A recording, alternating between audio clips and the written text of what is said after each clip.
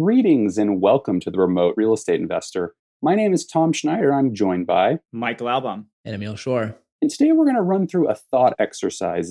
What if $25,000 showed up in our bank account? All right, let's do it.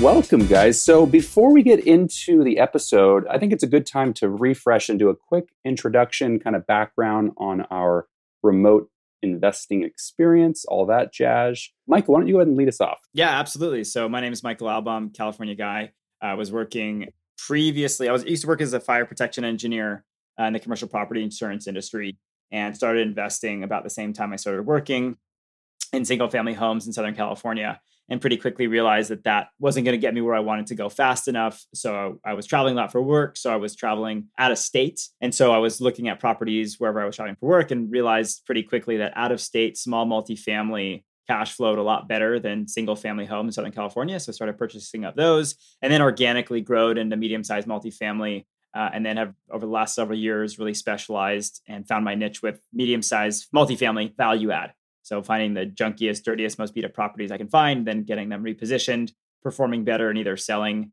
cash out refinancing, or just sitting on the killer cash flow. And now found myself working as the head coach with the Roofstock Academy.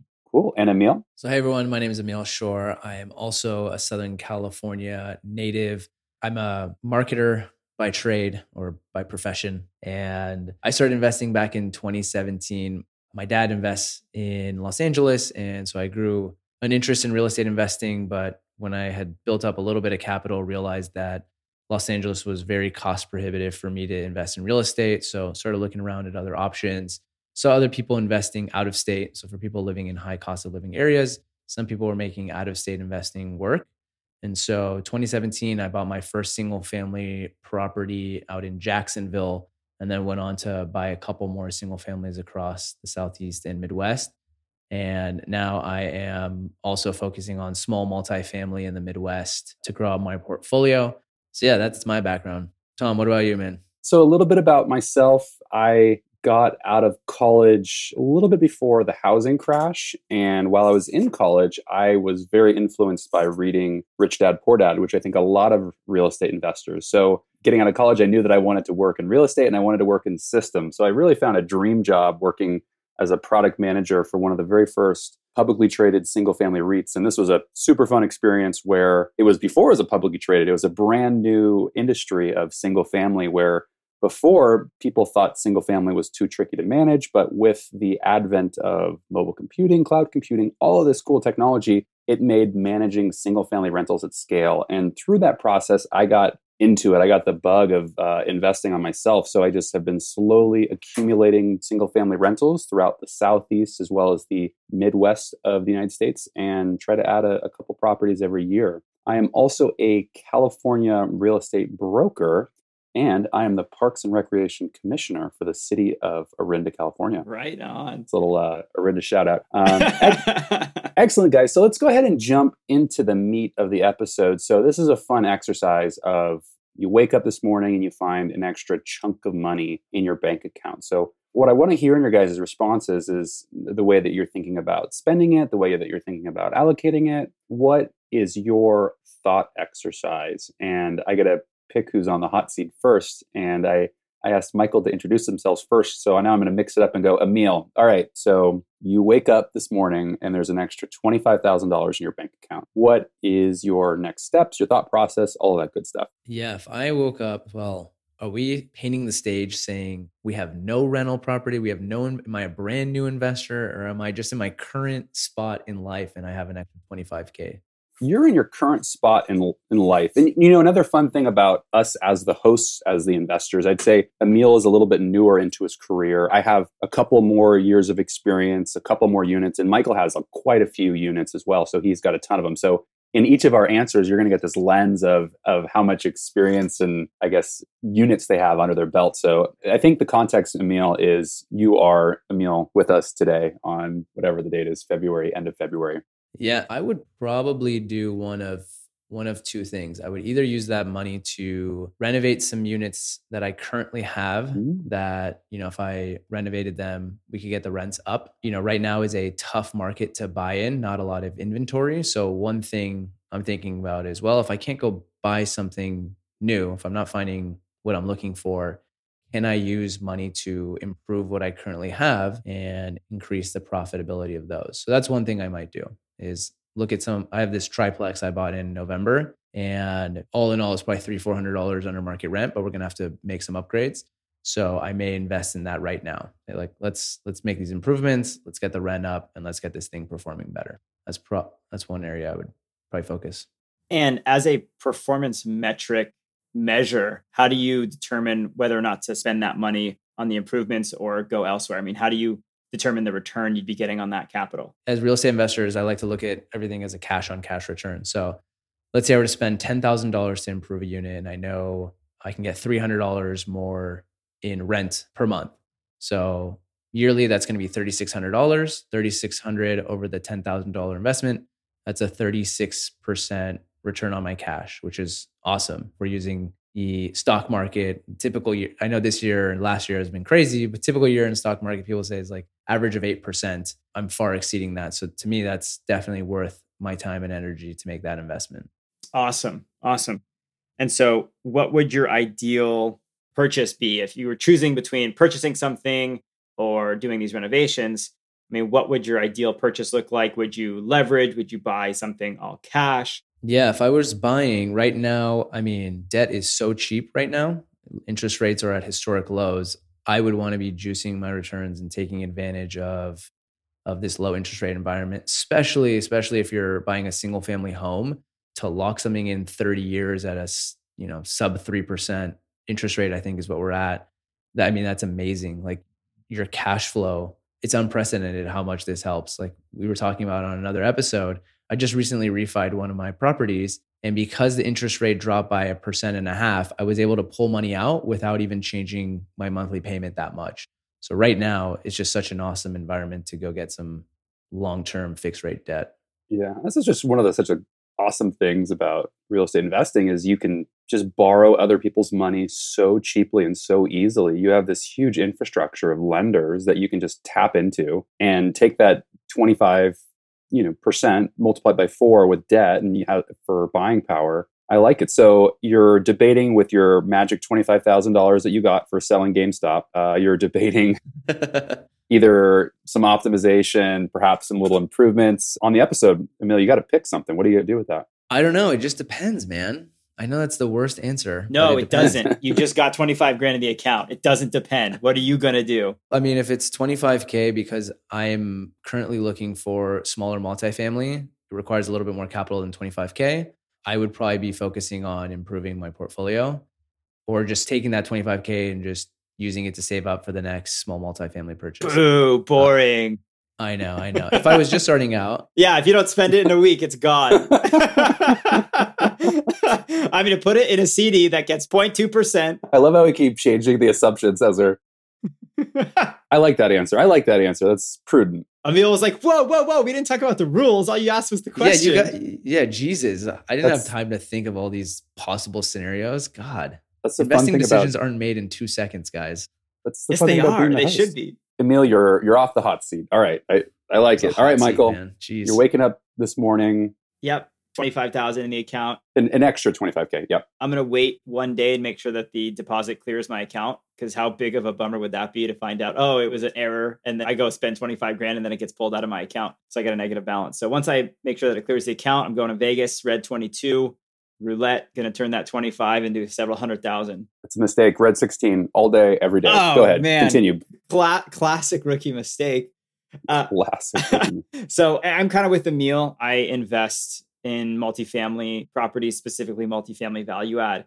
And so 25,000 is not going to go really far in terms of purchase. But right now I'm in the middle of several pretty significant rehabs on some multifamily projects. So I'll probably use that to fund that deal, to fund some more rehabs in those deals.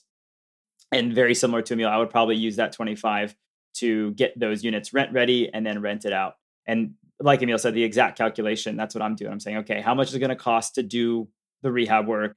as compared to how much is that going to bring in additional rent. And if I can get a better return elsewhere by investing, I'll go elsewhere. I'd love to hear you walk through.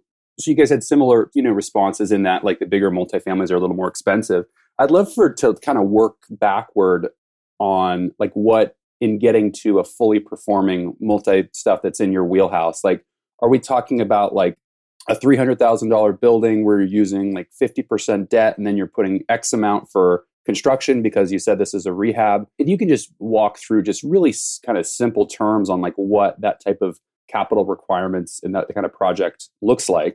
Yeah. That'd be interesting. Totally. So like Emil said previously, it depends, which is the worst answer. But so I'll give kind of two extreme examples. Vanilla me. Yeah. So one is I bought a 5-unit building in the Midwest several years ago, and it was advertised at like, I think 155 or 160 or something like that. And I bought it for like 130, and it was already leased up. With debt out the gates? No. So that was an all cash purchase. So one of the reasons I was able to get it for so cheap was an all cash purchase, and then went and refinanced 30 days later and got 75% of my purchase price back. So put debt on it immediately. And so that was a fully leased building that didn't need a ton of work. Some of the units had already been rehabbed, but the rents were way under market. And so what I did is basically day one went in and increased rents across the board by about $200 per unit.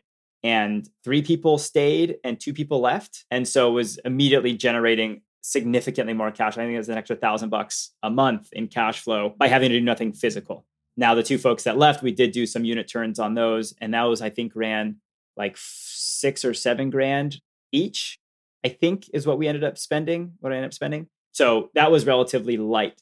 Now I have another building I bought. It was an 8-unit. Again, units were way under market rent for the area, but so were the updates. And so we did a full update on an 8-unit building that was well into the 6 figures in terms of rehab cost. And so we have 8 brand new units now, brand new fixtures, appliances, plumbing, electrical throughout. So that's a much more intense rehab and requires significantly more capital. Part of the reason I think that it cost so much was because we were trying to do brain surgery and keep some tenants in place so that we could keep some cash flow coming in on the building. But it just ended up, I think, adding time and labor costs as opposed to just getting the building fully vacant and going in and being able to occupy or get access rather to all the units at a moment's notice and work more freely.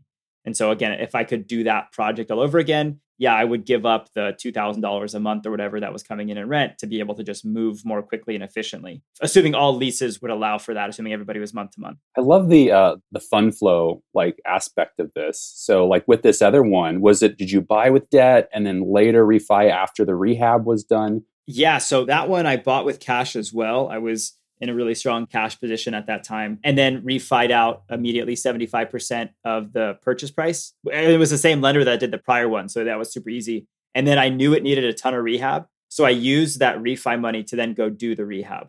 I was able to buy cash, get the purchase price down where I wanted it to be, let it sit for 30 days, then refied out 75% of my cash, and then use that capital to go then improve the building. And then haven't since refinanced out of it. I totally could. There's a ton of equity in the building now. Most of it's purchased because of the rehab dollars that I spent, but I could definitely tap into that. But the cash flow right now is so good on it, and the debt I have is so cheap. I'm a little bit hesitant to refinance and change the structure, but I'm definitely going to investigate that as, probably after I get my tax return. Yeah, Emil. Question in the back. Emil, what do you got? Peanut gallery. I'm raising my hand for people who can only hear us and can't see us. I'm curious, having done both of these, I think I've asked you this offline, but having done both of these, a light rehab where $6,000 per unit, that's super light, versus a full gut where you're changing electrical, plumbing, new appliances, all this stuff. Which one would you rather do going forward? Oh, the light. All day, the light. I mean, the light is so much easier and so much less stressful and less headache and less opportunity for things to go really sideways. I think you're already leading on the counter argument, the opportunity for sweat equity.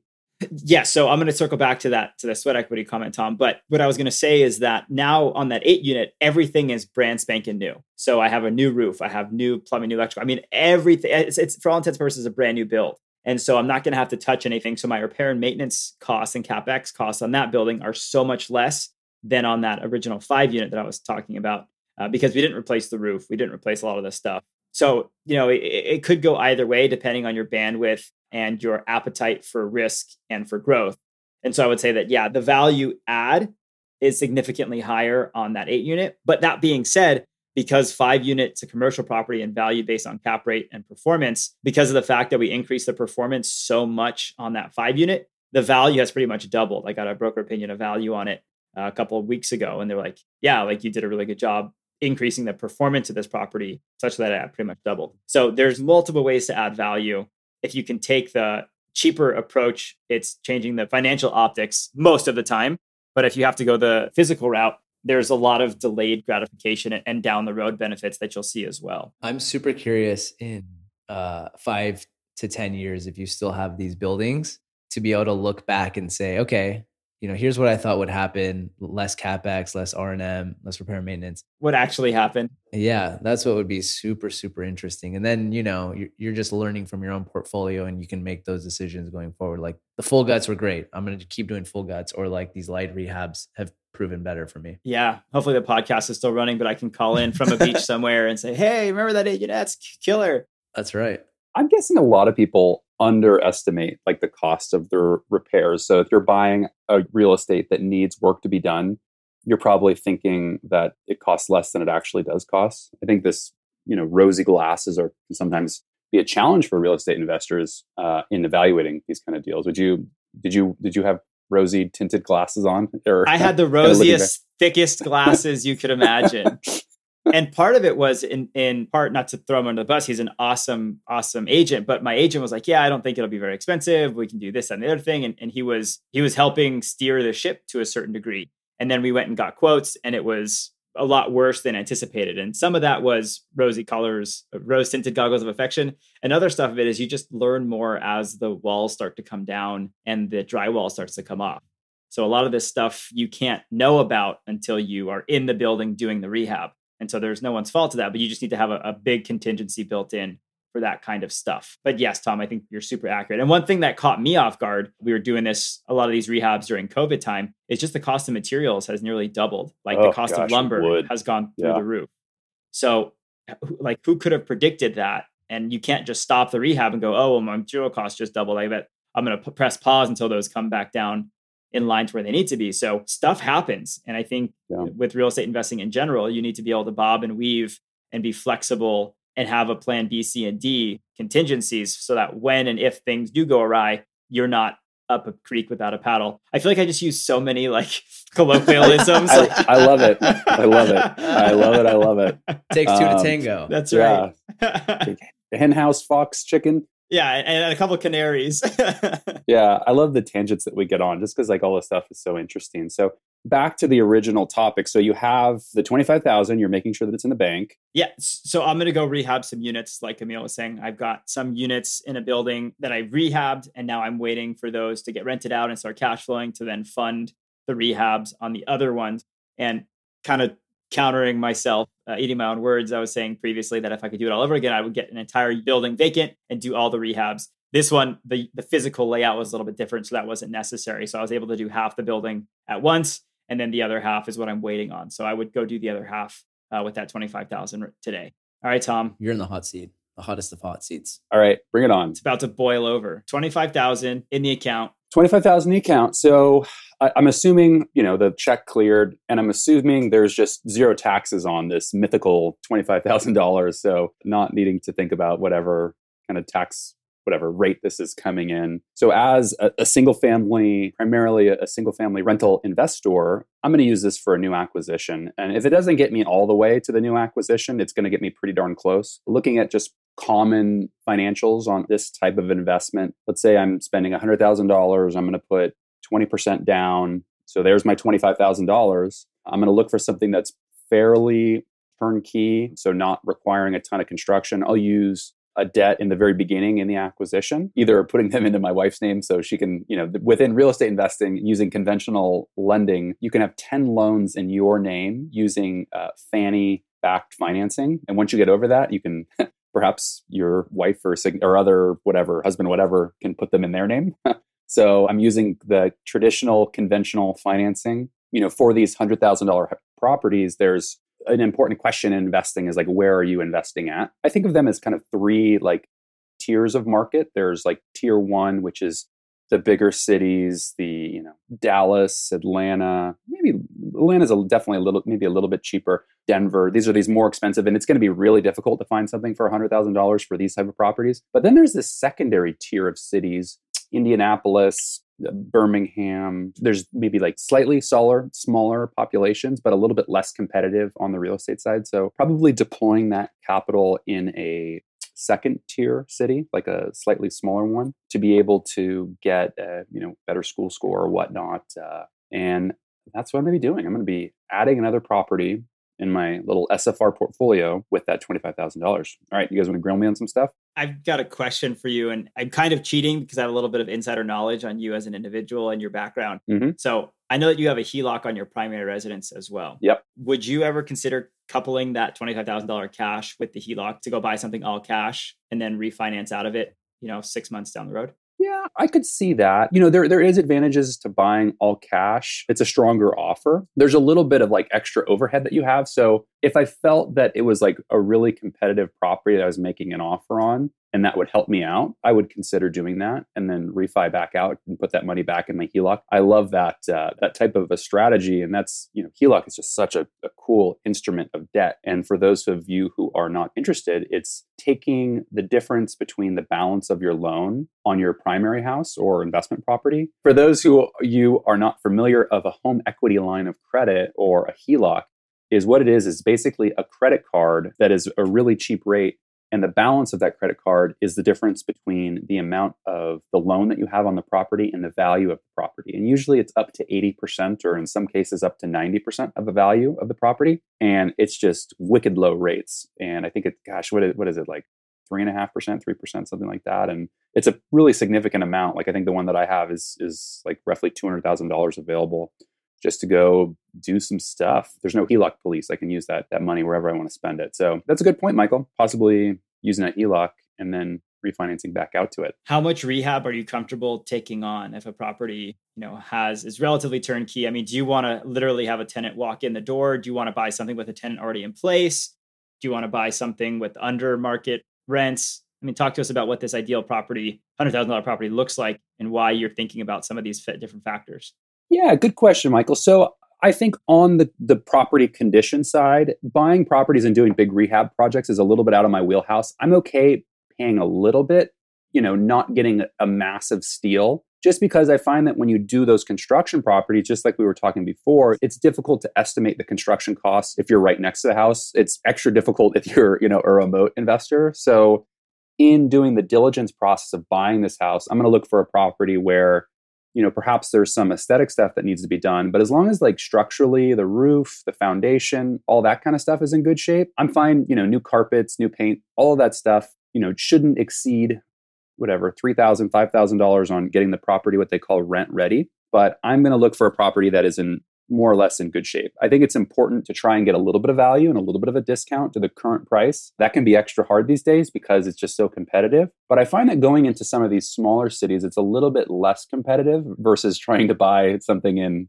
Los Angeles or whatever. I'm in Northern California. So some of these smaller cities, it's a little bit less competitive. But, don't get me wrong, like it's tough to find, to get that little bit of a discount to market. But I think that's important to have a little bit of equity built in when you do your acquisition. Let's see, what else? Occupancy. One thing that's cool with Roofstock is you can buy these occupied or you can buy them vacant. I'm not too particular if I'm buying them occupied or vacant, wherever I'm doing my acquisition at, just because I plan to hold these long-term, and through the life cycle of these properties, sometimes they're going to be occupied, sometimes they're going to be vacant. And my evaluation on the property shouldn't be on that just because it's kind of a transient thing. Now, the value to buying it occupied is you're getting cash flow day one, but the value to buying it vacant is you can have more input with who you select as your property manager or with your self-managing to set the tenanting guidelines and rules. So I'd say that's my sort of down the middle of the fairway strategy, getting back to using more isms like Michael, but I'm not a construction guru. That's not in my wheelhouse. So as part of my strategy of evaluating is finding properties where I decrease that risk by the inspection that's completed. It's identified that foundation, structure, whatnot is in good shape. So Tom, I think those are all great points. As a follow-up, we know what the goal is. We know what the criteria look like. So what are you going to go do today now that you see the 25,000? I mean, are you reaching out to agents? Are you getting on the MLS? Are you on Zillow? What are you doing right now to make this happen? Well, I have a pretty good idea on what my next markets are going to be in. I'm pretty heavy in throughout the Southeast, so probably continue to build that portfolio out. There's a PM that I worked with for a while that I think is pretty great. So maybe just continue to lob more properties over the fence for them to manage for me. So I would start just put in an alert of new listings coming up within the different markets that I am looking at. Also, monitor, set up alerts on Roofstock, on the MLS, on all these different acquisition channels to just start seeing what's available. I like to look. Sometimes there's opportunity for properties if they've been listed on the market for a while. Sometimes you should be careful of those just because there's probably it could be a reason why they're listed on the market for a while. But my acquisition process would begin by setting up the appropriate alerts and notifications of new listings coming on in that particular neighborhood. So those would be my steps, is kind of getting the awareness part of the funnel on listings in that target market of where I'm acquiring. And if I didn't have a property manager already in the region, I would start to talk to those local property managers and get their feedback on certain submarkets or as properties come up. A great tip for people with remote real estate investing is when you identify a local property manager, don't wait till you have done the acquisition, but include them in the acquisition process. So as you're evaluating properties, get their feedback on sub neighborhoods, whatnot, and send them inspection reports, see if they can't walk the property for you. Yeah, exactly. They're your boots on the ground. All right.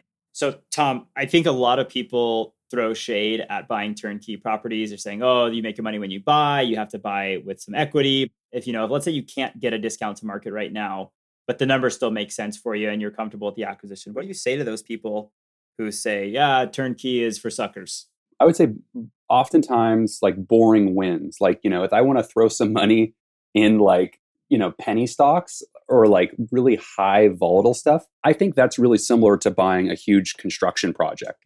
You might be right some of the times. You might, I accurately estimated how much it cost to fix it. But if you are a more conservative investor who just wants to take advantage of kind of the tailwinds of real estate without taking on a lot of the risk, your upside might be slightly smaller, but you know what? That upside is still very high, even buying turnkey. You shouldn't buy a property where you're buying it for more than it's worth. I think that's a mistake, but you don't have to swing for the fences and buy these properties that need new foundation, new gut, new whatever. And I think that's silly, Yeah.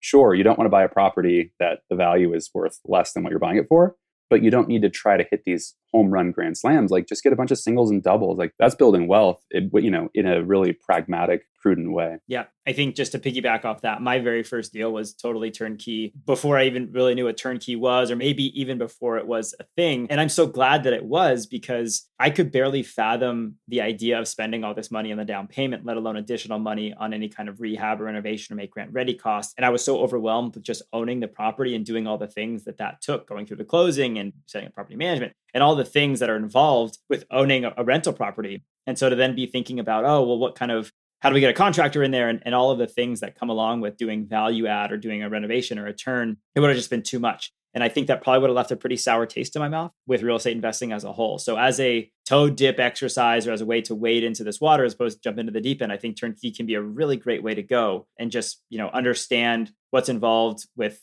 owning and operating a rental property in its easiest form, and then move on from there. I want to bring in something from our good friend of the podcast, Michael Zuber, who has been investing for 15, 20 years. And he's really transparent he's been investing 15, 20 years. He's very transparent about where has he made mistakes. And he often talks about in the early runnings, he would buy these cheap properties that, same deal, right? You're getting them at a good price, but then he has to go put 10, 20K in.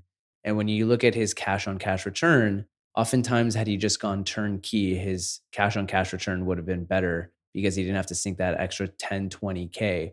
Basically, someone else goes and makes the rehab. Yes, they sell it to you for a profit, but then you get to use leverage to bake those into your loan. And then your tenant is basically paying for those renovations in a way. So you're not coming out of pocket. But anyway, he talks about all the time how he wishes in the beginning he had bought less of these cheap but needing 10, 20K in repair single family homes, and just scooping up more turnkey. And again, he's done this for 15, 20 years. So he's got a pretty long time horizon to be able to look back and say, these were some of the things I wish I had done differently early on. Yeah, it's a great point. I think a great analogy is value stocks versus growth stocks, where a growth stock would be, high beta, like it could go either direction. I think that's the equivalent of buying some fixer upper.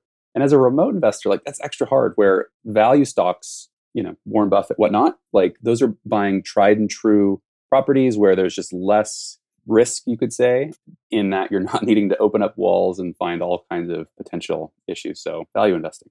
Cool, guys. So love this topic and a lot of great tangents. I think what we're going to do is in our next episode, we're going to do the similar exercise, but bump up the value. So what would we as investors do? Woke up and there was $200,000 in your bank account. How would you deploy that capital? Think about deploying. I know my answer is going to be different. Emil, are you going to have similar or different strategy, you think? I'm putting it all in Bitcoin. Yeah. Oh, so you'll get 4 Bitcoin. Hey. I'm getting 4 Bitcoin. But Bitcoin's going to be worth $1 million in the next month, so it's not a big deal. You heard it here first, folks. Everyone who's into Bitcoin is going to hate me now, so I'm sorry. Thank you so much for listening. We hope you enjoyed the episode. If you did, please rate us, subscribe, all of that good stuff wherever you listen to your podcasts. And as always, happy investing. Happy investing. Happy investing.